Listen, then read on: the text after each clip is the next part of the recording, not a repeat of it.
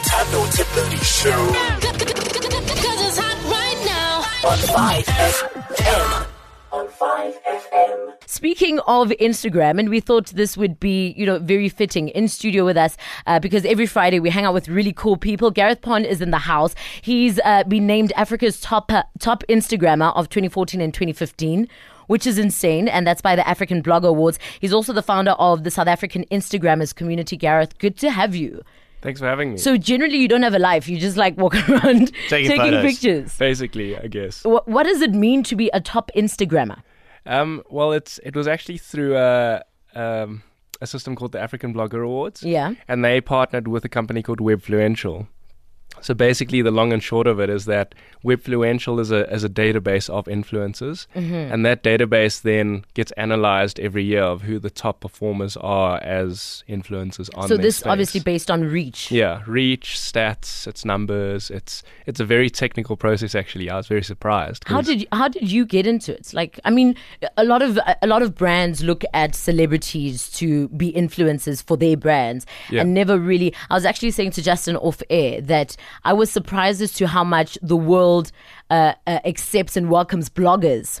And in South Africa, I think it's still a culture that, is growing where, they use non-celebrities, so as to say, to push their brand. So how did you even get started? To be honest, it was just another sort of creative outlet for me initially. So I downloaded Instagram, and the reason I started using it was to improve my composition for video, for filmmaking. Yeah, so just a bit of context. You are a filmmaker and a photographer as well. Yeah. And you initially wanted to be an astronaut. What happened to that dream? Well, for the main reason of South Africa not having a space program. Number one problem. It's quite vitally important to that. Look, that's a bit of an issue. But I mean, this has worked out for you as well. This has worked out really, really well for you. A lot of people don't know, and a lot of people use social media probably in the wrong way. Sure. And don't know that it can actually make you a lot of money. Is this something that you use as a source of income? Yeah, I do this full time. I've done it for 2 years now. And I've got friends all over the world who are doing Instagram per se full time. It's always a mix of photography, content creation, paired with influencer work, and then I'd also do creative consultation. So I'll go into brands or agencies and I'll say, okay, this is how you do Instagram, basically. I'm sure we'd all love to know, how to do Instagram and how you grow a follow account, how to become influential. You'll get into that with us in just a bit. Gareth Pond is hanging out with us. He's Africa's top Instagrammer for 2014 and 2015, and also the founder of the South African Instagrammers community. I know you want to grow your numbers, so you better keep listening. It's Storm on 5FM. Keep calm. We hang out with Gareth Pond. He's been named Africa's top Instagrammer. He's been featured by various platforms, including CNN, Huffington Post, Mail and Guardian, Resource Mag, and also Instagram's official blog. So you're actually quite a big deal. I think some people think so. You're quite a big deal, and you're being so humble about it. But back to just about, because this counts as blogging, technically, does it not? Yeah, it fits in the same category. And would you agree, and I'm sure your work takes you all over the world, but would you agree that when you meet other influencers or bloggers, you actually surprised at how seriously they are taken in their country compared to South Africa? Totally. Overseas, and especially in America, there are thousands upon thousands of professional Instagrammers who do Instagram full time. They make money from influencer work, from creating content. And I think in America especially, the category is very different. People recognize it as a platform for marketing. Yes. Whereas here, I find that there's a very fine line between people seeing it as a not marketing a real platform thing. And then considering it as press, basically. Okay. Yeah. And I was really surprised. I didn't know there was such a thing as an Instagram model. Apparently there's this chick who went to law school, decided not to get into law, and is now a professional Instagram model.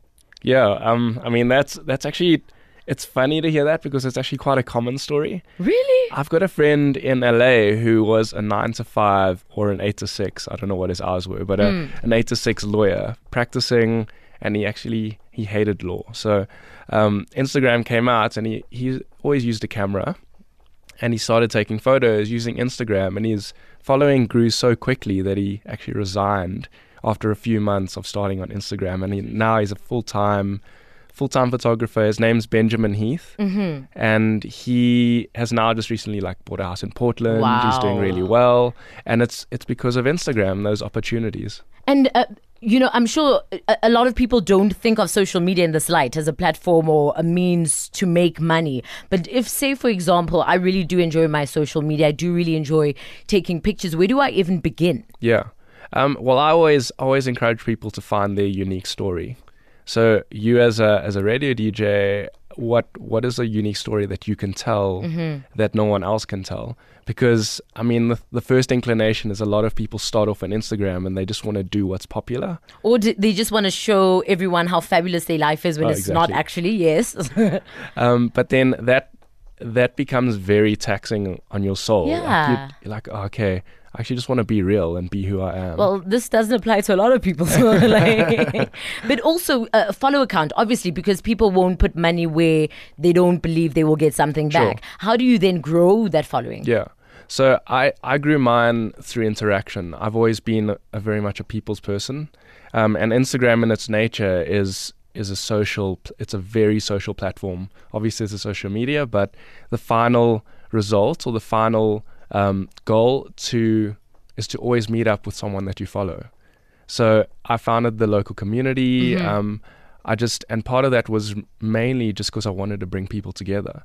And then from that, Instagram sort of took light of all the activity that was going on in South Africa. They were like, wow, there's actually people with phones in South Africa. And they started featuring the activity going on and the meetups. And from there, then it sort of just snowballed. With CNN reaching out and MTV and being featured on a few blogs. Sounds like a fairy tale. Must be lovely. You went on an Insta walk with Gareth yesterday, Justin. I did indeed. What did you learn? I learned that. Wow, where do I even start? What did you learn? There's so much more to it than what you think. Taking a picture of your cat laying on your couch is not something that is amazing at all. Yesterday, just something so basic. Gareth at one stage turned his phone upside down to get the right angle to take the photo at, because we were taking a photo of a beer on a table and he wanted to get the right angle, and then just small basic little things like that never enter your mind when you and I are taking pictures for Instagram. And Gareth actually took a couple of pictures of me. We went to this old little antique they look so cool. bookstore, and it was all used books, and we were up on this little, what was it, a balcony, wooden balcony railing thing, and he took some pics and he sent them through to me, so I'm going to tweet them and put them up on Instagram as well. Do you need to be a professional photographer to get Instagram correct in your mind, do you think? I think you just need to have an eye. It's the word professional photographer is a very loose term nowadays, because I know friends of mine who take absolutely stunning photos who have never studied photography, and then I know friends of mine who have studied photography and take rubbish photos. So okay, you just tweeted me a picture of me in studio. It's insane. So was this off your phone? I just did it now. I did a quick panorama. Is this off your phone? Yeah. Wait, wow. I need to find it. I'm going to retweet it. Check out at the Thabooty show. He took it off his phone. It literally looks like you took it off a cam, and he's been sitting here the whole time. It's like magic. It's literally like magic. Okay, so if you're interested in doing something like Gareth is doing and have any questions for him, give us a call 089 110 505. You can also tweet us at the Thabooty show.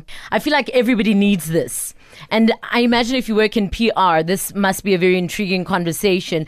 Somebody actually tweeted me, let me just find the tweet, but basically saying it's not only just about reach, it's about relevance as well for you to become an influencer, this is. Yeah, definitely. So what do you think the process is behind, brands selecting the kind of people they want to influence or push their brands? Yeah. Well, I always find that it's a pairing of cultures. So I've got a very specific sort of travel culture on my feed at the moment. I also do a bit of portraiture and that sort of thing, but it's always an element of storytelling that I try and bring in. So I often get approached by brands who want to integrate that level of sort of storytelling and travel into their brand.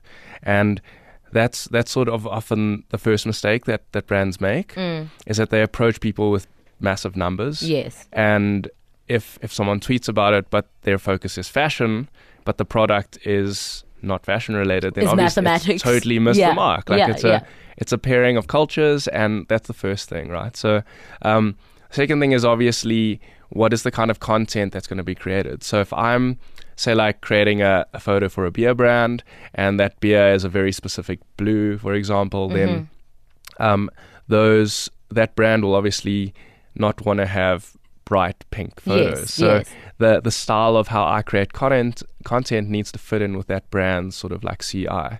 And it's various things like that all culminate together. Okay, as a very package, quickly, yeah. speaking of style. Yeah. So say you in a particular field, I don't know, you are a photographer. Yeah. Is it important to only Instagram your life as a photographer? Is the point to stay consistent in just that one thing that you do? Or do you find that people are also interested in your life outside of that particular field? Yeah. Well, to be honest, there's no hard and fast rule. I know some people who choose to focus purely on one thing. There's a local Instagrammer, Mooography. Yes. Very cool. He does these design sort of layouts, and he integrates a lot of drawings and paper and that sort of thing. And he sticks to that style, and you never see behind the scenes at all. But then you also get guys. There's this guy in America, 1924 US, and he Instagrams everything. He Instagrams drawings, he Instagrams travel photos, he uploads some of his Snapchats. But you'd say that his style is still very consistent. Yes, exactly. That's his brand. That's his holistic brand. So it's like a theme or the main goal basically at the end is what you really need to focus on. The Thabooty Show. Come get some. On 5 FM.